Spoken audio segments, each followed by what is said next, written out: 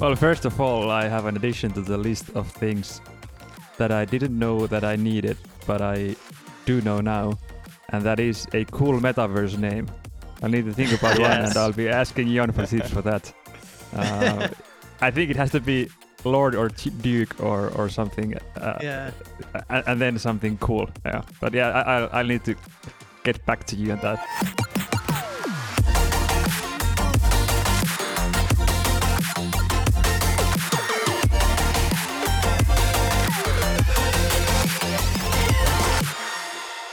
Hey there, listener, and welcome to the 20th episode of the Metacast Roundtables. I can't believe it's already 20 episodes. It's pretty amazing.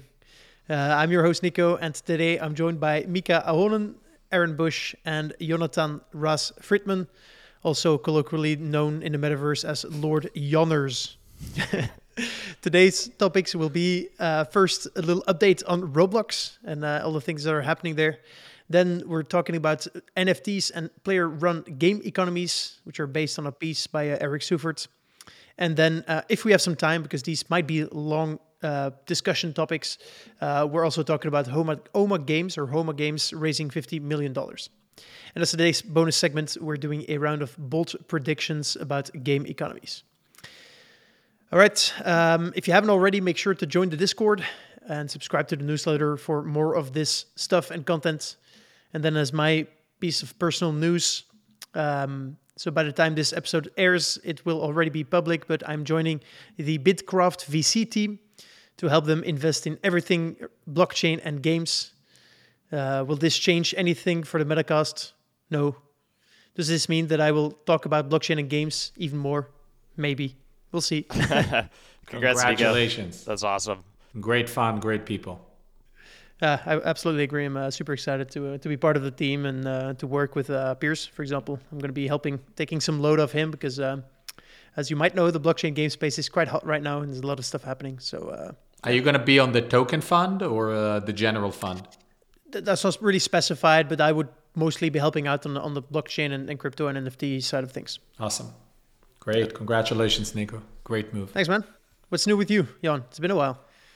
It's been a while. You know, we're all hands on deck. Our team has been growing. We've been really kind of expanding some of the core operating capabilities at Super Social as we starting to have games that are live on the Roblox platform. You know, Ghostopia, our spooky RPG is live. We just wrapping up a great partnership with the with MGM and the Addams Family 2 brand.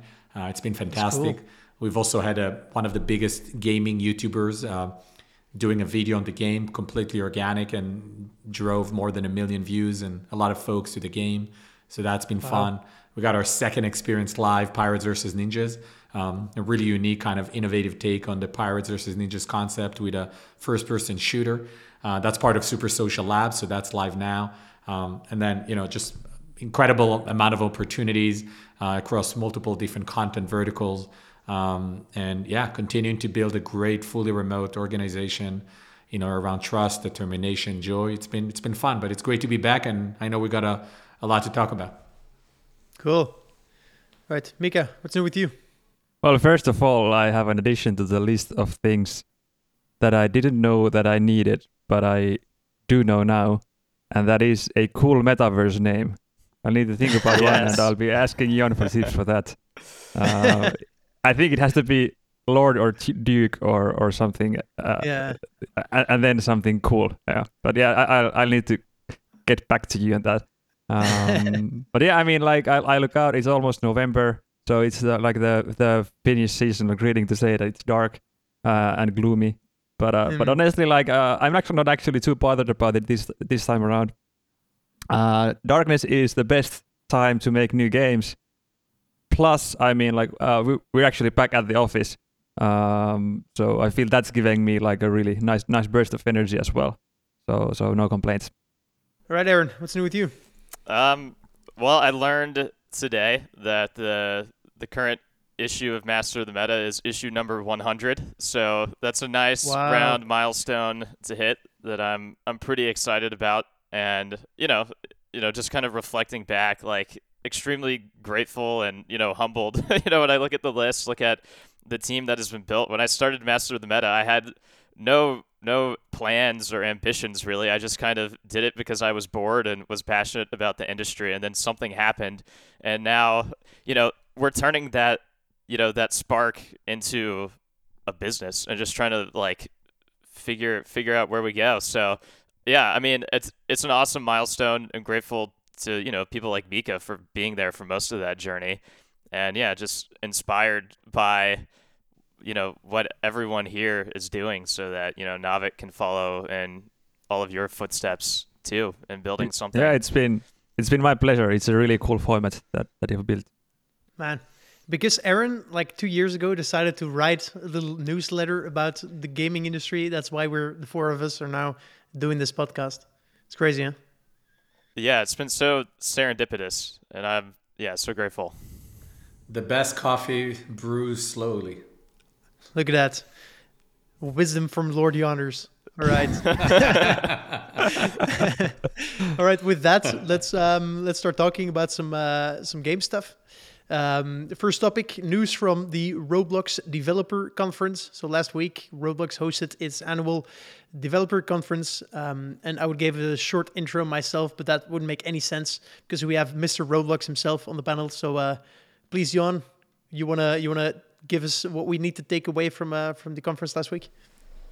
Yeah, it's been it was a phenomenal developer conference.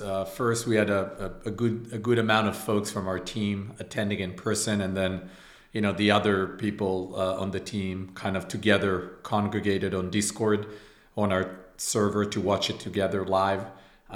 There's been a really phenomenal list of updates and innovations that are coming down the pipeline from the Roblox platform.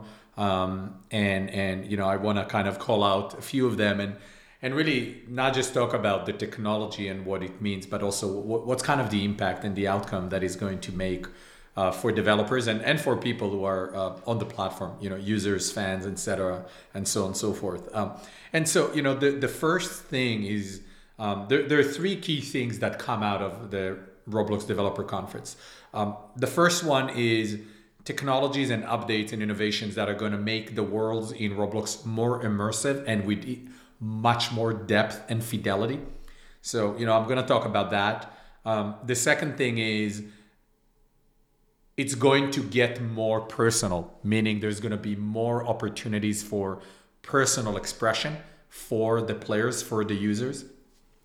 And the third is the ecosystem is getting stronger, even stronger, the ecosystem and the economy. So these are kind of the three key pillars that I think coming out of the Roblox Developer Conference, if you really kind of start to unpack some of the things that they've announced. So for example, when we talk about immersive worlds and depth, you have the immersive rendering and the simulation technology that they've announced, right? And that would allow, one, greater fidelity for the look and feel of the experiences. And, obviously for us as a developer and publisher of original content, that's exciting. We're going to be able to build even higher fidelity experiences. And it's going to enable photorealistic visuals. And so, when people think of Roblox, they don't think about photorealistic visuals.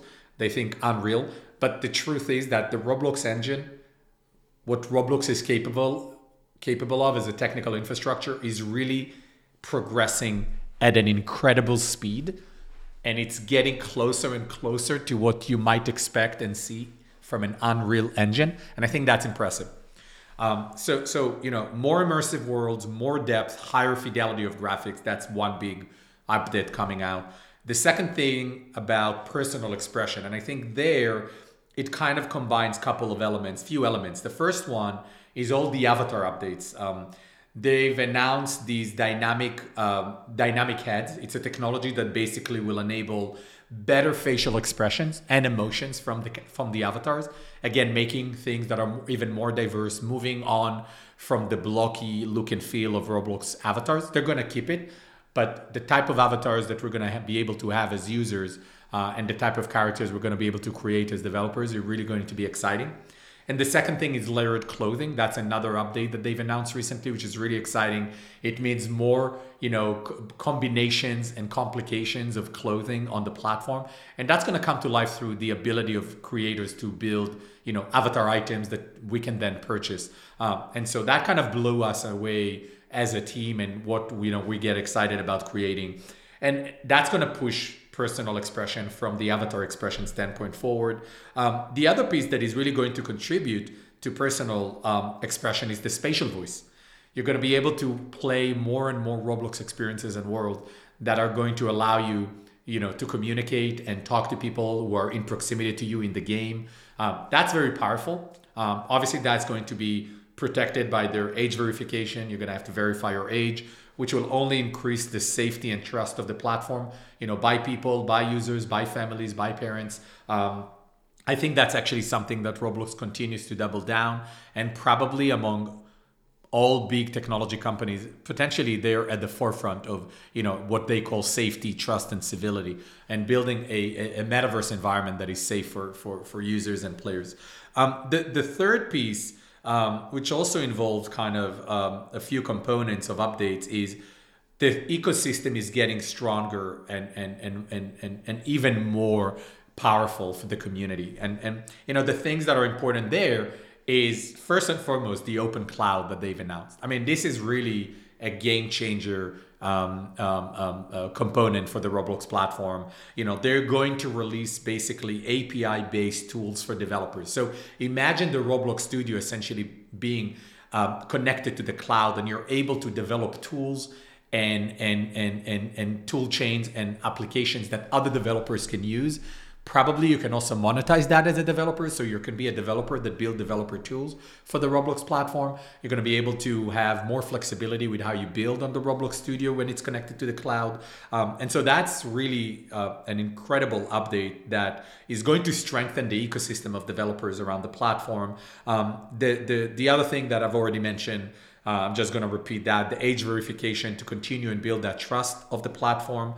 And then lastly, very exciting update, the limited editions that creators are going to be able to create, and then being able to resell them and continue to have royalties based on those items. And I think here Roblox is taking a quick inspiration from decentralized application and open economies and NFTs, and really enabling functionalities where creators can create and continue to monetize their creations even after they've already sold it on the marketplace, which, by the way, is the last update.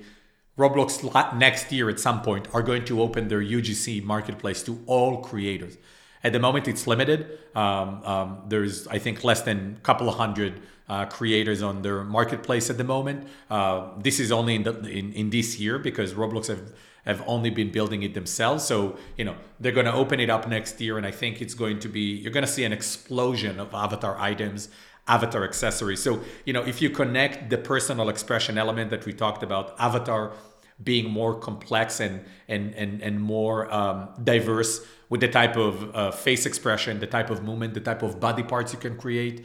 If you connect that with the spatial voice, with the spatial tech, and with the limited edition items, and with the creator, the UGC program being open to all creators, I think 2022 is going to be explosive in terms of avatar creativity, items, accessories, and more creators coming into the platform to create for the growing population of people now at around almost 50 million daily active users on the platform. So these are kind of, I think, the big updates coming out from the Roblox developer platform from last week, which I think are really transformative.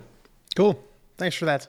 I would like to talk about how do you see this fitting into Roblox's strategy moving forward?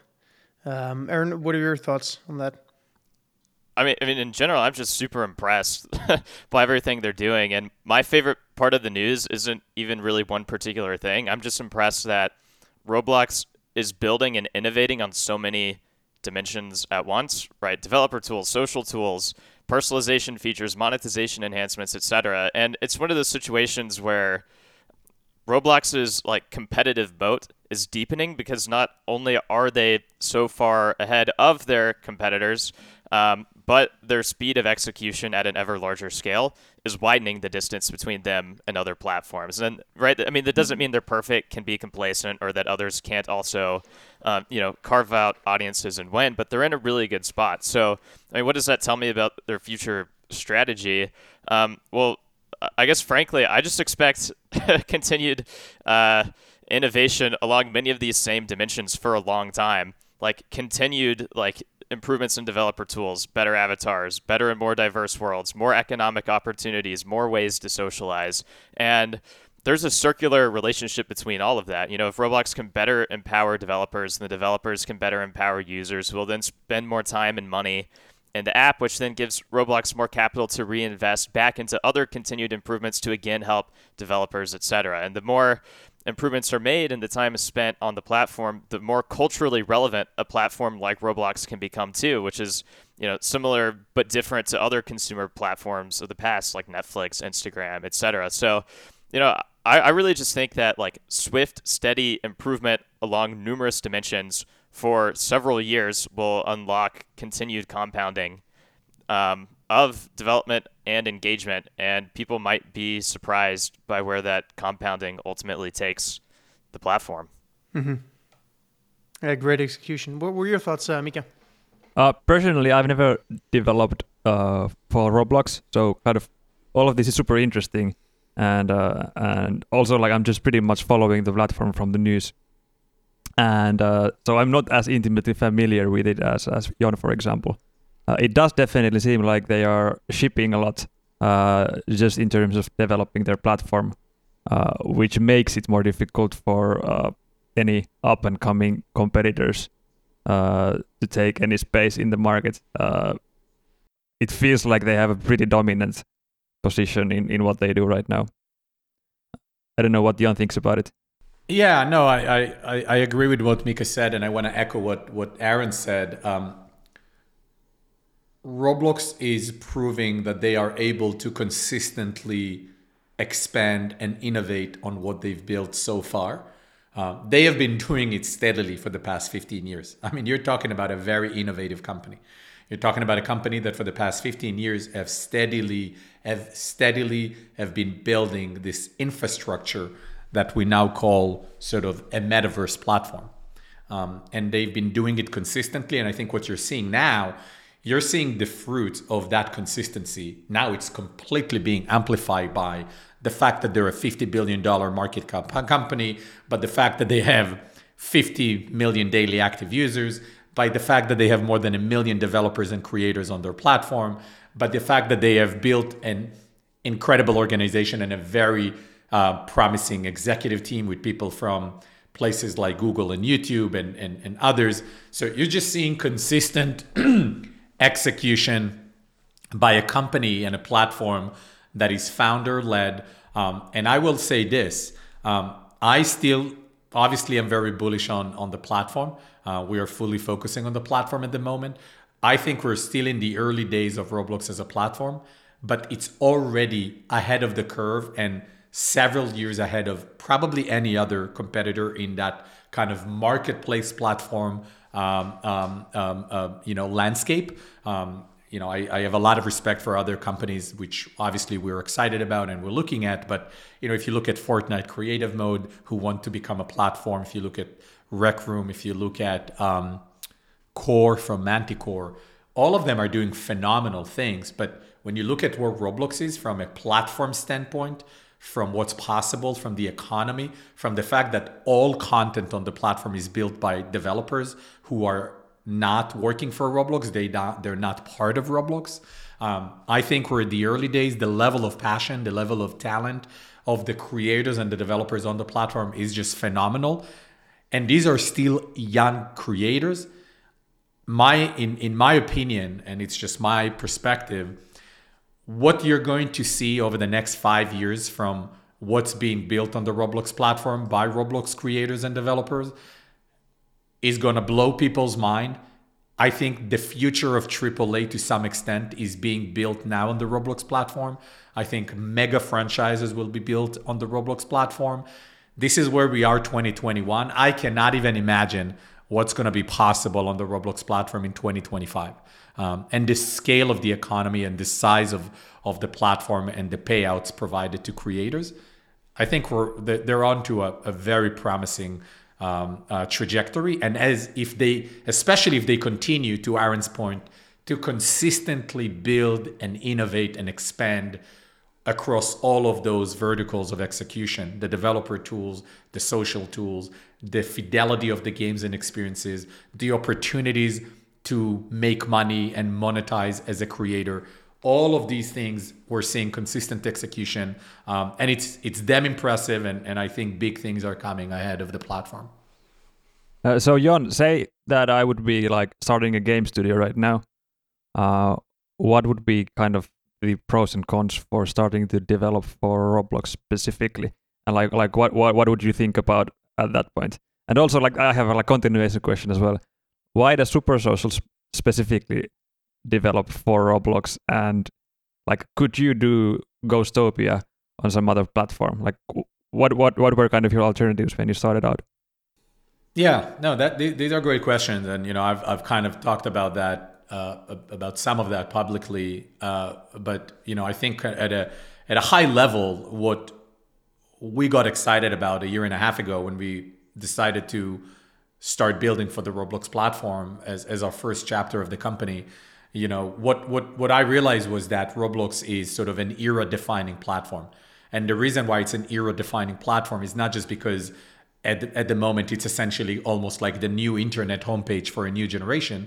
But also it's because it sits at the intersection of 4 multi-billion-dollar businesses. It's a game engine, and as you see, a very capable game engine.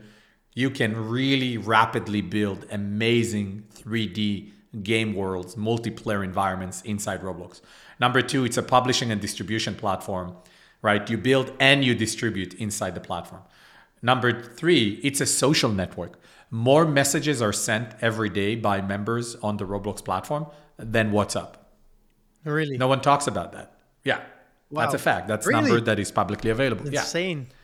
Right? More messages are sent between players every day, in games, in between games, on the platform every day than WhatsApp. A lot of communication is going on. And then the 4th, it's a cloud services provider. Roblox own their data centers, and they provide you all of the backend engineering, all of the cloud support. You don't need to go and figure that out. And so to your question, Mika, we had many reasons why we decided to focus on Roblox, but practically speaking, let's take a game like Ghostopia, as you've mentioned. Ghostopia is a multiplayer RPG, and so if we would have gone and built it on Unity for mobile or an Unreal for PC or console, it would have likely taken us at least 3 to 5 years from an idea to open beta, and probably more than $15 to $20 million in funding required to do that. Building the matching system, the server side, the backend engineering, the avatar systems. I mean, you're talking about a lot of stuff that we would have to do. On Roblox, we have done that with Ghostopia at a fraction of the time and a fraction of the cost. I won't disclose numbers, but really at a fraction of the time and a fraction of the cost. And we've done that while building 3 other game worlds in 3D multiplayer environments for the Roblox platform. If I would have wanted to do that as a mobile studio or a PC company, I would probably need $80 to $100 million in funding and about 5 to 10 years. And we have more projects in development coming up. The downside of building for Roblox is obviously they own the user data. So we don't have access to user data. We don't have access to emails. We don't have access to demographics. We don't control directly the relationship. So we need to build our own direct relationship and communities, which we do on Discords and so on and so forth. But you don't own the data on the users. That's number 1. Big minus. Number 2, you're obviously dependent on a platform. I mean, we're all dependent on some platform, but you're obviously dependent on a wall-guarded platform that control every aspect of the platform. There's advantages for that, but also disadvantages for that. Number 3, another minus is, of course, they have a pretty significant take rate. In total, about 75% of revenue generated by users on the Roblox platform goes to the Roblox platform, and 25% goes to the developers and the creators. Now, obviously you look at that and you're like, oh my God, that's completely upside down versus like mobile gaming. But then the reality is you need to think about unit economics, right? How much it costs you to build the game, what business you can build on that. And then, okay, does the unit economics make sense or not? And, we've made the bet that it makes sense and it's going to make a lot of sense for us. And we're still in the early days of proving that, of course. But, for the standard observer looking at Roblox taking 75%, you might say, oh my God, this is crazy. I'm never going to build for that platform, which, by the way, a lot of people do say and don't build for the platform.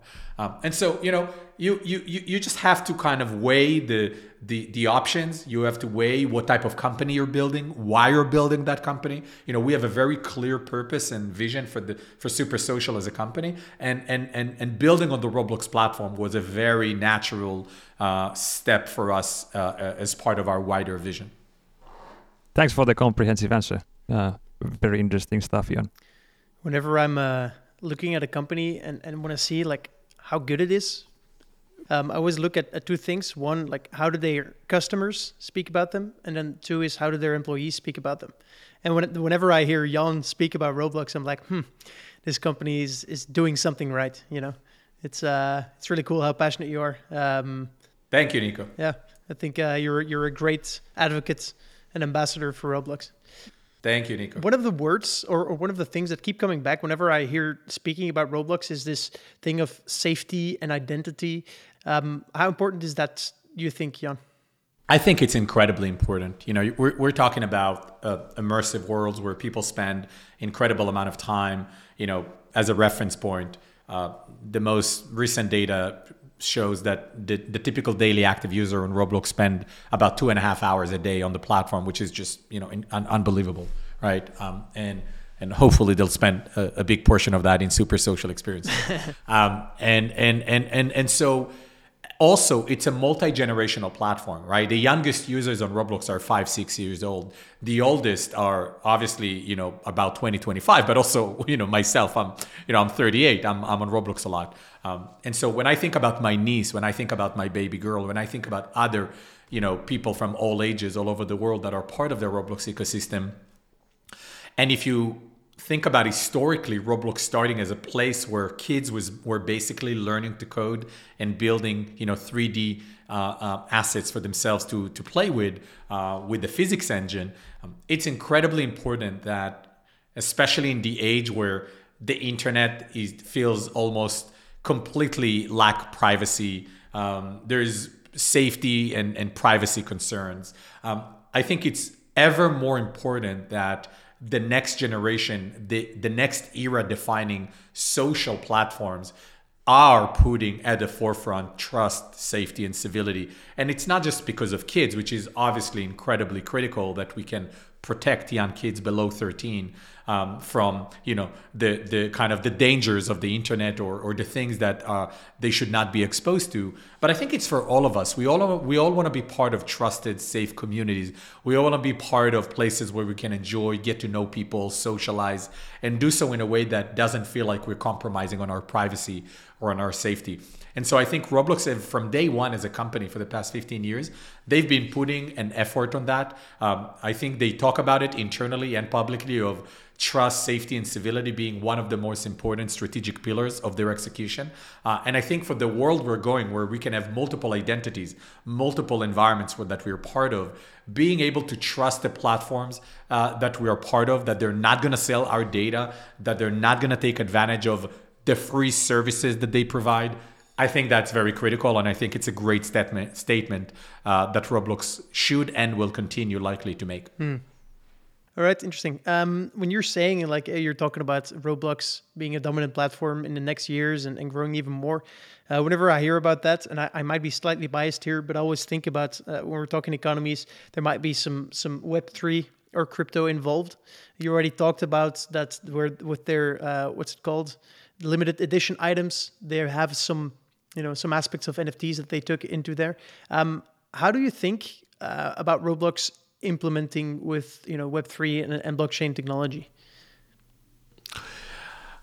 It's Obviously, time will tell. I think there's probably a lot of philosophies that they may want to adapt. What you just saw them announcing, as you called out, the limited items, the ability to have to resell and have royalties on the resale, and so I expect maybe Roblox adopting more and more of these fundamentals and philosophies from NFTs and crypto. I think it might be a bit challenging to conceive of Roblox opening up and becoming an open platform where you can really take assets from Roblox to another platform. Maybe if there's a compelling consortium that includes Epic Games and another one or two companies. Very curious about Aaron's POV on that, because I know that Aaron and I talked about it in the past. But I think we have to keep in mind that Roblox is a comprehensive platform. In and of itself, it's a very large economy already that is only growing with scale.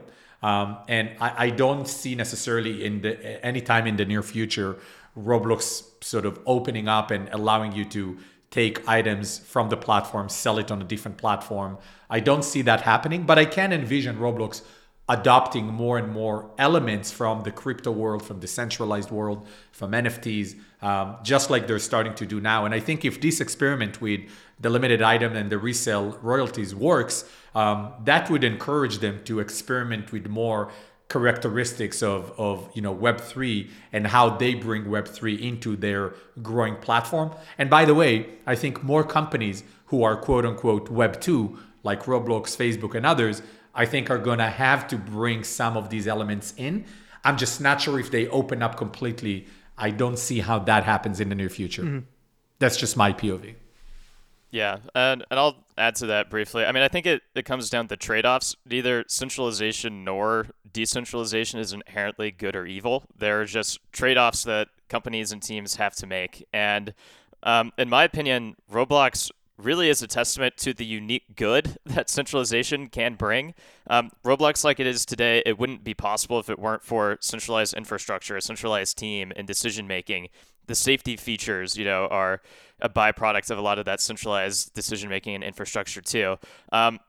But, doing that has implications. It means that it can't just change its infrastructure or way of operating on a whim. And in this case, their moves are probably limited because of that, but also because of what something like the App Store allows right now. So, in my mind, it's a decision based more on what's realistic, not necessarily what is ideologically, potentially just best in the big scheme of the internet. So, I think I agree with Jan that, we're probably not going to start seeing Roblox build on Ethereum anytime soon, although, maybe that's down the roadmap at some point, who knows.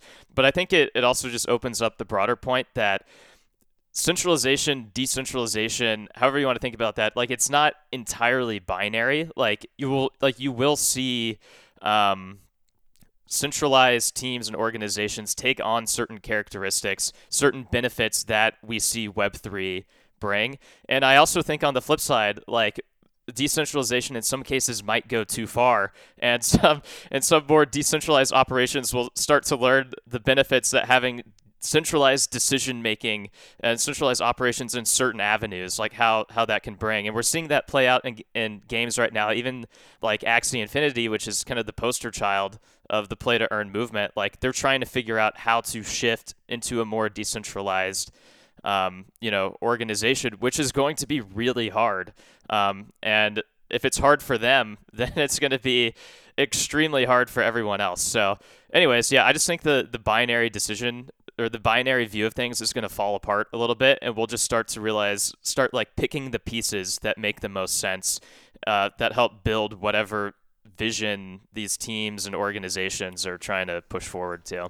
And I would just add that I do envision companies like Roblox adopting, to Aaron's point, blockchain technologies, only if it makes sense and it enables them to deliver on the bigger vision that they have for the metaverse platform that they want to create, and how they continue to push what developers create, how they continue to better serve users and players, and how they continue to build safe, trusted environments for their communities. As long as they can do that, I'm sure, being a founder-led company also, they would be open-minded to these emerging technologies like blockchain, crypto, and so on and so forth.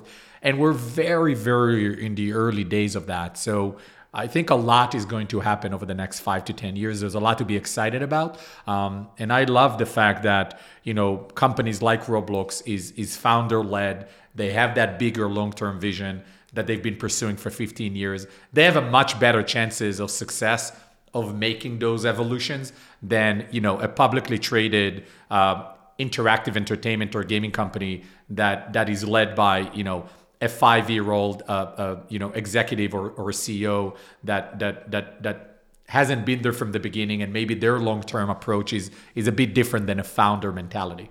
And I mean, once a company owns a platform in a way that Roblox does, essentially it's a very lucrative walled garden. Mm-hmm. It's kind of a conflict of interests to open it up. It might be sometimes better for the developers or better for the consumers, but oftentimes it's actually not in the benefit of the company itself.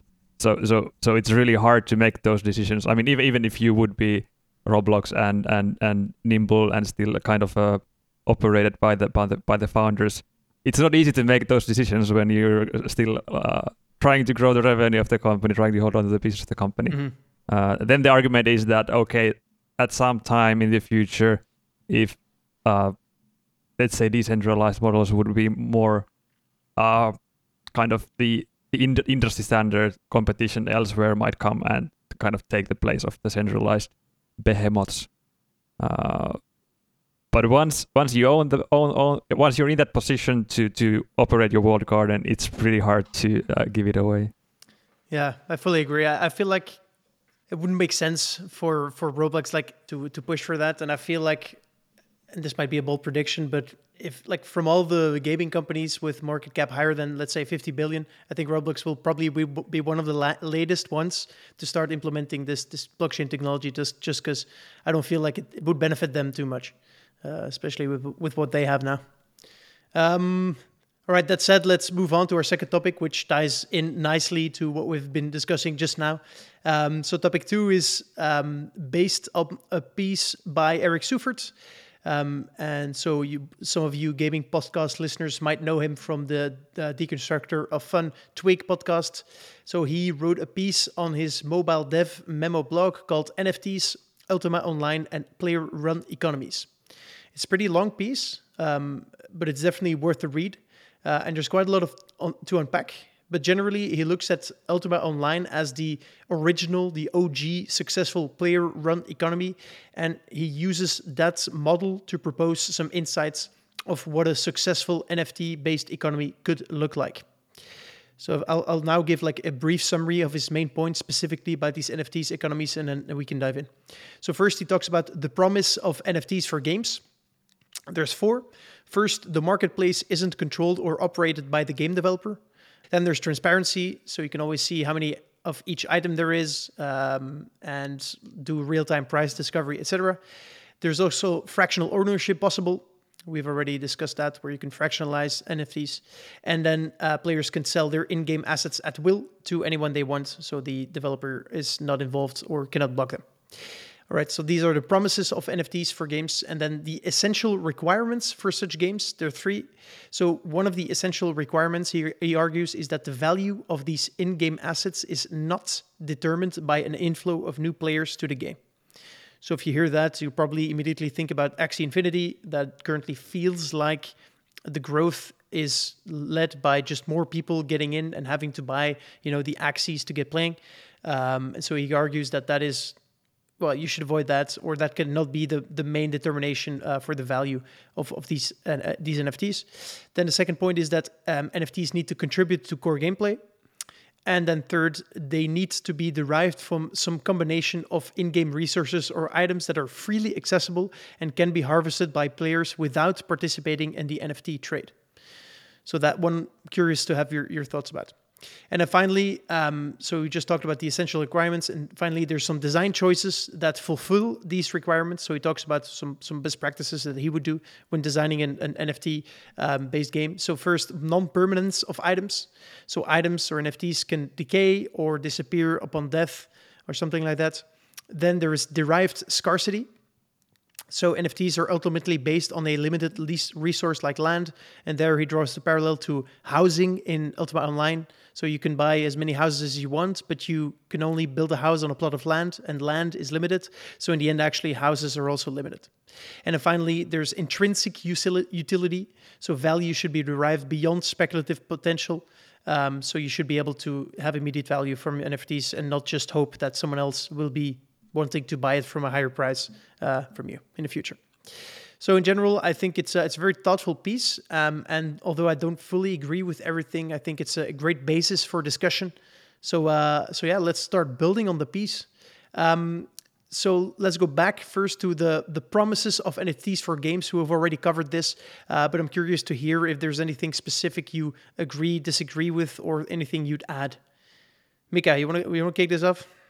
I mean, in general, I think it's quite safe to say that Eric has a pretty good grasp of economics. So, I think the post is good and well written, like most of Eric's posts are. I think like what you mentioned about the promise itself, it was 4 things, right? So market place, transparency, fractional ownership, but that's pretty much it, because I think the 4th one was just about selling in-game stuff, which is basically same as the marketplace. I think that's pretty kind of even self-explanatory. The later parts are, I think, what makes more interesting discussions. I guess in whole, like the whole thing about marrying distributed ledger with games, seems like there's 2 obvious routes to go with. One is about collectibles, where the whole phenomenon is like collecting art or antique or Magic the Gathering cards. Mm-hmm. I've heard some people also invest in art. And the second kind of obvious route is more about virtual economies in games. And to me, it feels like Eric's piece was also more about kind of this part.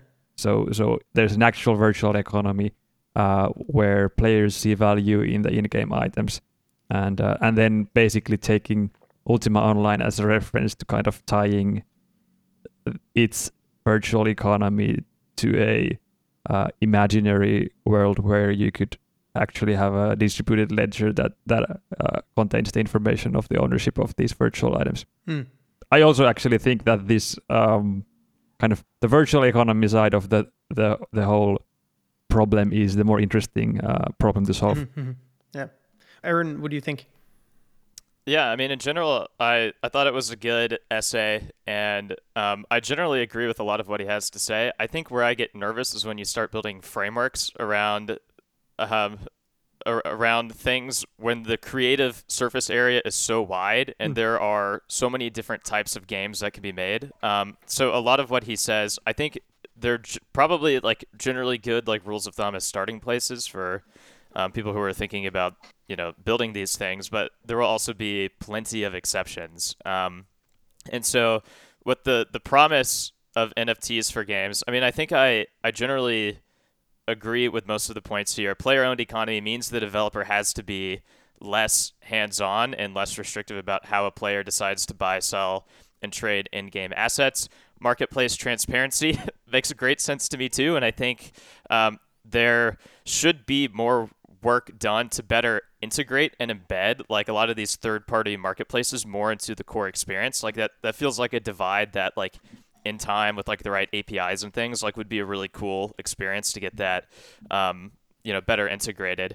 Maybe the point that I kind of question in this first section is fractional ownership. I think there are places it can make sense, and I look fondly upon like DAOs coming together to purchase something like a CryptoPunk that they collectively share, and then they collectively rock as their many people's profile pictures. But I think that doesn't easily translate to games and can lead to funky game design decisions. For example, like if you have a legendary sword in a game and it's fractionally owned, surely it's not in everyone's inventory that owns it where they could like all use it at the same time or something like that. And if not, like what's the point? How do the owners who can't use it get value from that? And so I think when you kind of go from the macro to the micro, a lot of the details just play out in ways that can't be over frameworked.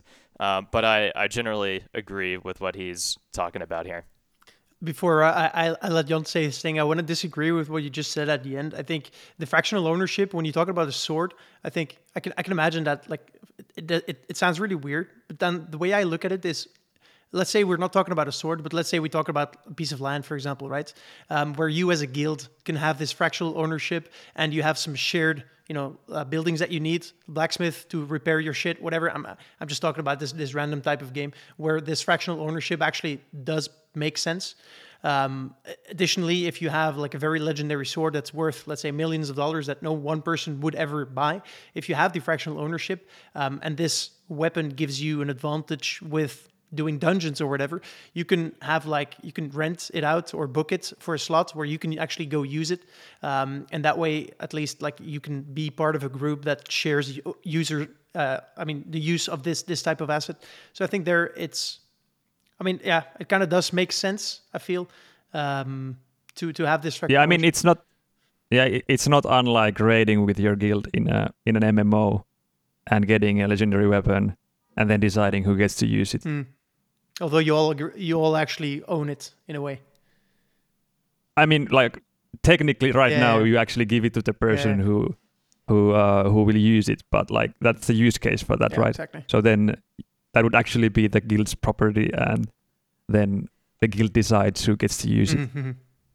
Yeah, I mean, I actually like agree with you, Nico. I think there is a place for it. I just it gets complicated and like different games, like when developers are trying to create rules and how things are to be done, like it might not actually be the best fit for every single game. Yeah. I mean, it could make a sense a lot of places. Maybe developers should try to figure that out, but I don't know. It seems I don't know if it just makes sense everywhere all the time. I mean, we're talking about financial instruments. They are kind of inherently complicated. I personally missed one big promise of NFTs, and this again might be my super wishful thinking, but I feel like one of the promises of NFTs is also, let's take it back to this kind of legendary sword, that you can have different games being built on certain assets, which would mean that, let's say that the traditional game is a kind of dungeon crawler game where you can find cool gear whenever you beat a dungeon, and then you have better gear, and then you can go to a higher level dungeon, etc. But the promise of NFTs is that there's a company actually building, let's say, a PvP game, where you can actually go and take that sword and actually use it in some other type of experience. Anyway, so that's one of the promises, this interoperability of assets and stuff. By the way, you can do that on Roblox today, right? You can do that on Roblox today, right? I know we're talking about NFTs and blockchain and stuff like that. Roblox is a massive economy. You can do that today. These are the type of stuff we're doing and will do as Super Social, right? Enabling you to take items from one game to another, building that sort of comprehensive environment. That's an example of how blockchain is a phenomenal thing as a philosophy, not just necessarily as a technology you use. And that's why I think it's such a phenomenal innovation that is really going to change a lot in the way the world operates. But is there ever going to be another company, so not Super Social, that is going to build an experience that will include the items from your games? Who knows? Who knows? Who knows? That's true. That's fair. All right, let's move on to then the essential requirements that he describes. So one, he says that the value of in-game assets should not be determined by an inflow of new players. NFTs should contribute to core gameplay and are not mere collectibles. And 3, then they need to be derived from some combination of in-game resources that are freely accessible and can be harvested without participating in the NFT trade. Thoughts on that? Let's start with you, Aaron. Yeah, I mean, again, I generally agree with most of what he has to say, but also can't help but think that there are exceptions in certain ways. So, for example, the value of Axes and Axie Infinity is very much a byproduct of the inflow of new players, and the value proposition would likely fall apart if new players dried up.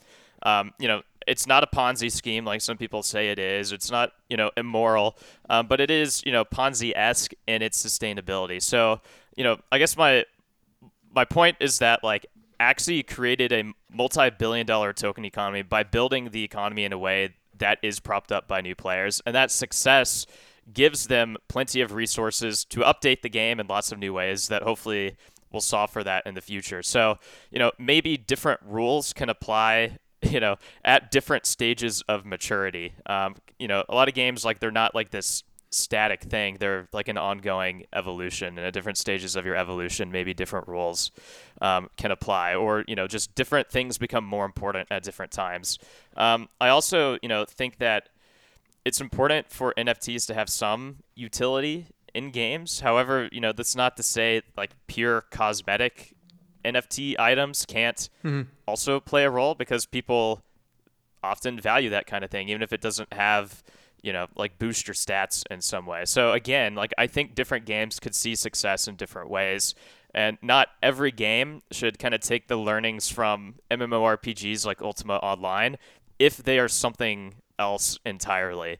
And I also think it is wise to have most all NFTs be accessible to anyone if they put in the right amount of effort in the game. Again, there will be exceptions, like maybe special edition items designed for early supporters or something. But, it's important, I think, for setting a level playing field if you're trying to build something sustainable for everyone. I agree. Mika? I'm usually a proponent of being quite specific, but actually these requirements seems a bit too specific. I think they apply for all the ultimate sample, but probably not for every single case out there. I had actually the same thought that Aaron had about contributing to core gameplay.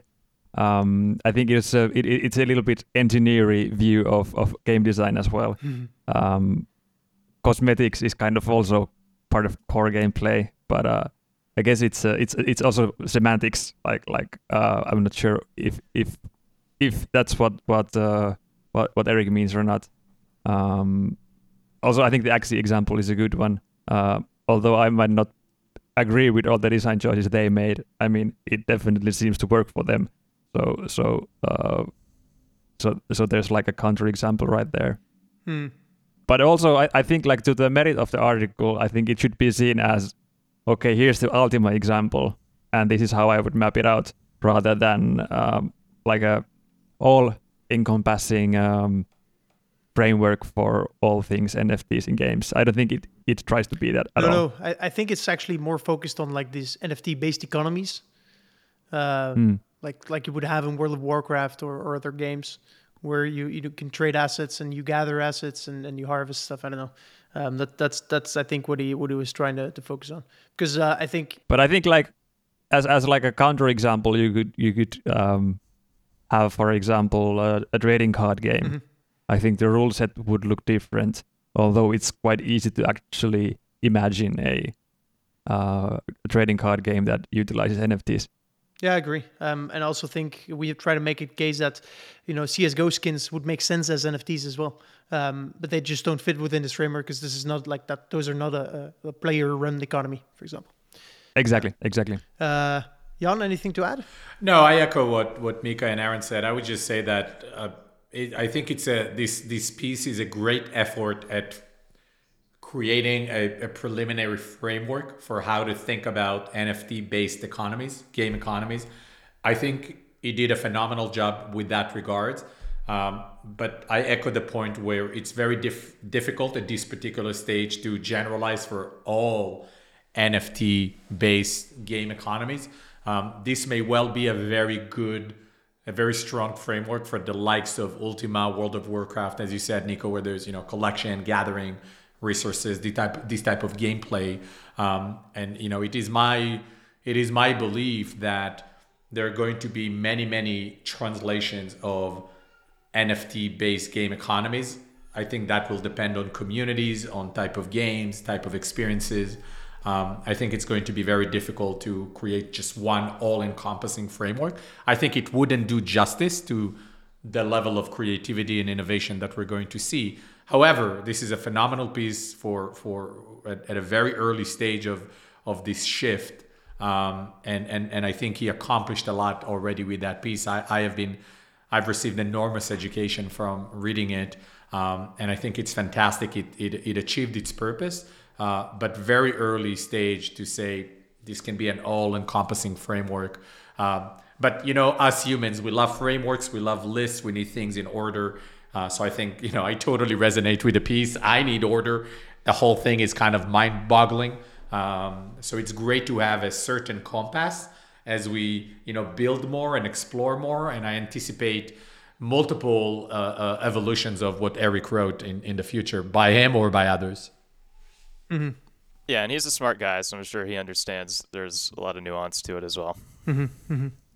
All right, and then we have the final design choices that fulfill the requirements that we just talked about. So one is the non-permanence of items, so that you have them decay. The derived scarcity, so basically there is one source of real and fully limited scarcity, I guess.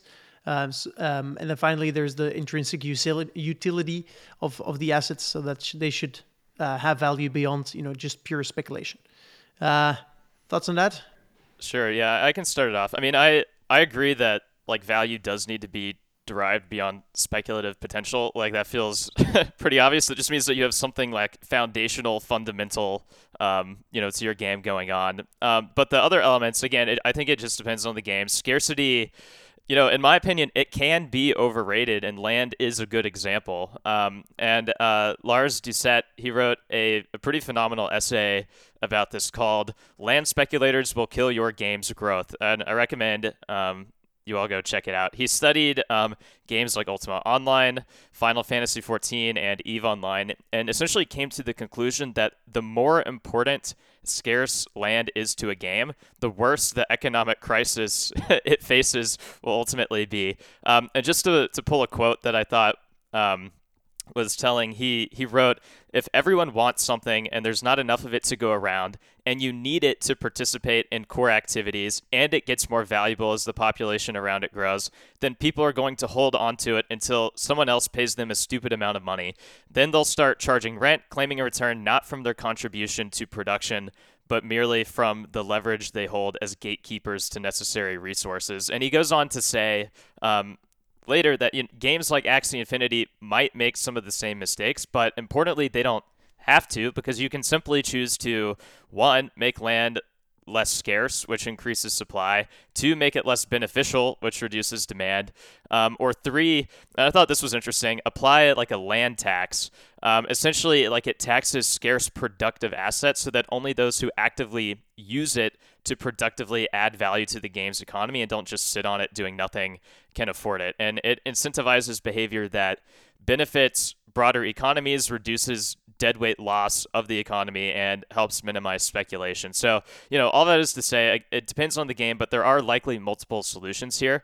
Degradation may be part of some solution somewhere, but tackling economic problems with economic solutions like a land tax can mean other things too. So, yeah, I mean, again, it's just like, it'll just depend depending on the game. You can't over framework something like this. But I think in the same way that you can get creative in what you build, you can get creative in how you solve for the sustainability of these economies and make sure that people just aren't sitting on things that are supposed to add value to the economy, but people are actually using it in a productive way. If you play with the incentives there, then you could probably build some cool outcomes. Mm-hmm.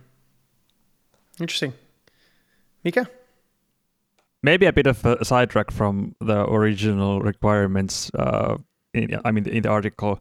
But the more I think about it, I think the less there is actually to take away in terms of the design of these type of games and the systems of these games in terms of like NFTs in particular. Games like Ultima Online, EVE Online, Albion, they've been around for a while, and they've kind of already sport these player-driven economies. And if you can make it work without the NFTs, you should be able to make it work with the NFTs as well. That's fair. I think I've been thinking about this quite a lot, and I think in the metaverse there will be like two drivers of scarcity and value. And I think one is going to be like this land thing where it like the value or the existence of some items is dependent on something as fully limited as land. And the second one is proof of grind, as I think about it. That's what I'm calling it for now. I might change that, which basically means that because through NFTs you'll be able to know, or at least understand, like how much time was put grinding in an asset. And so I think we'll see games where, let's say it's a medieval type game where you have to mine ores, smith it together, make sure that you have high enough smithing levels so you can get ingots, and then use that to craft swords or special items. And so I think that there's going to be games where you'll have a sword that let's say 1,000 hours of grind have been put into.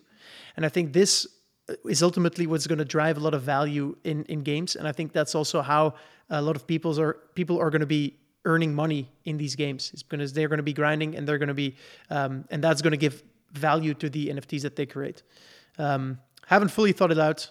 Nico, you need to dig up your Smith Wealth of Nations. Yeah. And look up the value theories. Adam Smith, he wrote it hundreds of years before me. I think he actually did. That's interesting. Okay. Yeah. I remember hearing that, like, in the end, everything is human time, basically. All the value in the world is basically derived from human time. I remember, but I don't know where I read this, but that's how I think about the metaverse as well, in a way, or how value will be quantified in that place.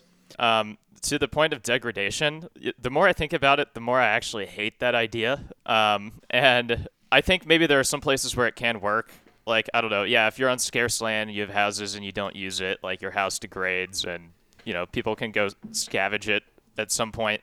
But I don't know if you guys ever played like Zelda Breath of the Wild, but I could not stand that game because of the weapons like degrading and breaking as you play it. And you're just like constantly in the hunt. It would be so much worse if your weapons didn't degrade.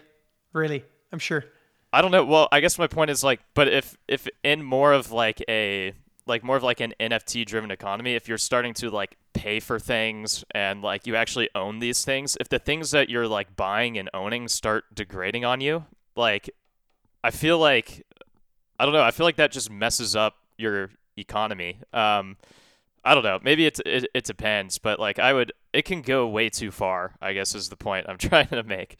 I think the argument is more like if you abandon your house, it will eventually degrade, and not like everything you own degrades as you use it. Because I mean, the problem that it's like an economic problem where there's constant supply of things, but nothing ever goes away. So everything will just inflate. Exactly. Yeah.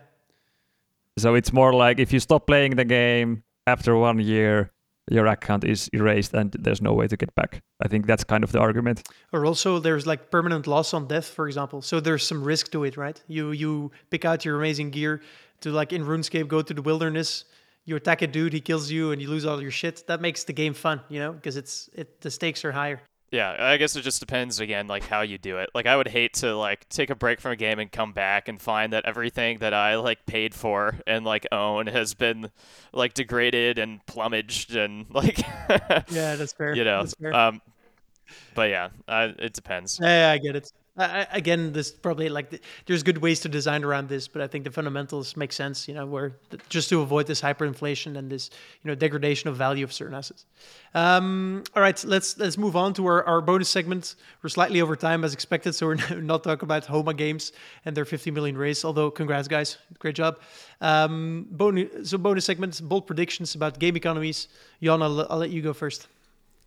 Bold predictions on game economies. I believe that, I remember reading earlier this year in ARK Invest trends report that virtual worlds is going to be a big thing, obviously. And I think they mentioned in a report that in-game purchases will account for about $400 billion market over the next few years.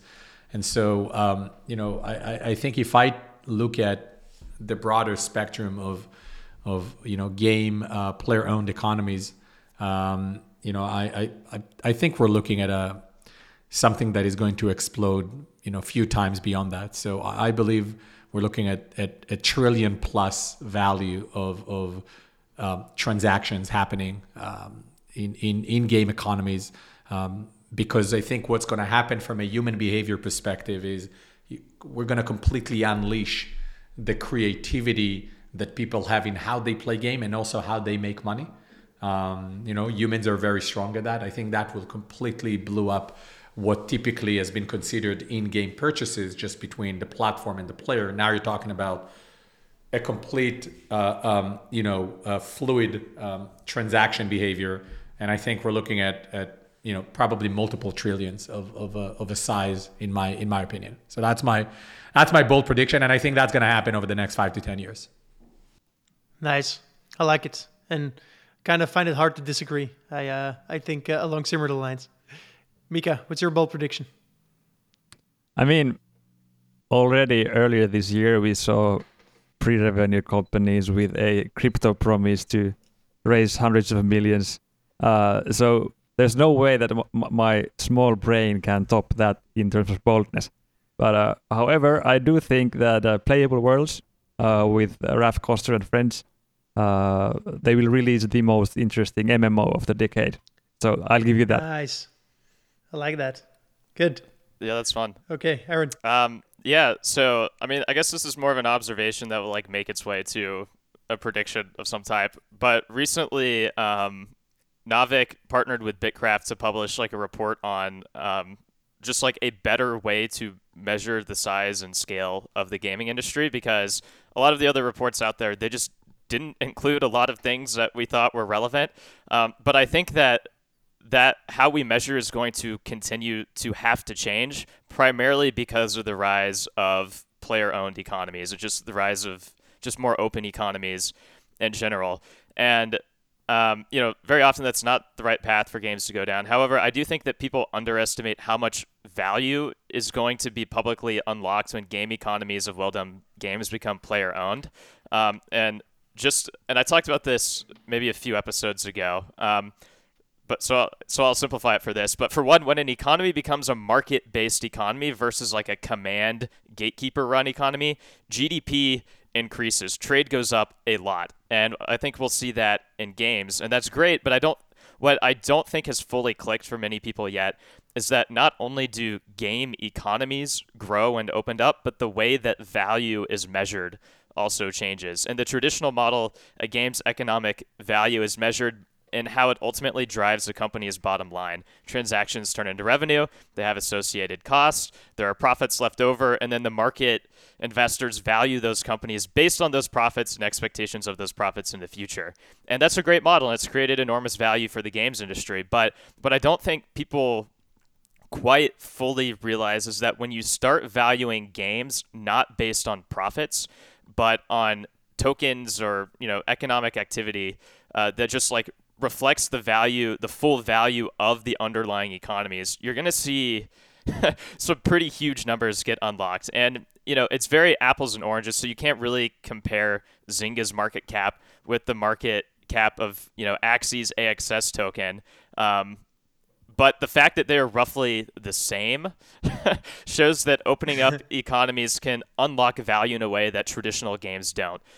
Easier said than done, but those who design game economies in a way to maximize that value unlock could see the crazy results. And so, we recently said hey, the gaming industry isn't really worth, 180 billion or whatever. It's actually worth over 300 billion. But I don't think it's crazy to see just over the next 3 years, 100 billion and economy unlock over that time span, which is a pretty huge dent in the size of the gaming industry. And, if it works and this trend really finds its footing, then, I think we'll have to continue changing how we measure the size of the industry. And the largest piece of the pie is just going to be that economic transaction activity between players. So, I don't know what my specific prediction in that is, other than just to say the way we measure is just going to have to change, because the way that value is unlocked is going to be so big and such a new dimension that how we think about the industry will just have to shift a little bit. Mm-hmm. Maybe human time has something to do there. Maybe we should read some more Adam Smith, to figure that out. We could have a read along. Yeah, you could publish an episode that's just you reading the full book. How long would that take? Like 100 hours or something? I'm sure it would be riveting. Yeah. Yeah. Yeah, well, it's usually like 10 to 15 hours a good audiobook. So, but I won't torture you with that. Cool. All right. That's actually, it's also a great prediction, Aaron. I also think about that quite a lot, like how to compare, an Axie to another gaming company. And I think, we'll need to keep adapting how we see value in games because that stuff is it's just so fluid. And as more people start working in the metaverse, it's going to keep changing and increasing, obviously. Cool. All right. So that was everything. We went a bit over time, which is no problem because if you made it here, congrats. Great job. Hope you enjoyed it. So Jan, Aaron, and Mika, thanks for joining me. Listener, thanks for listening. If you want more stuff, visit navic.co or join us in our Discord. This was the Metacast, and we look forward to speaking to you next week. Cheers.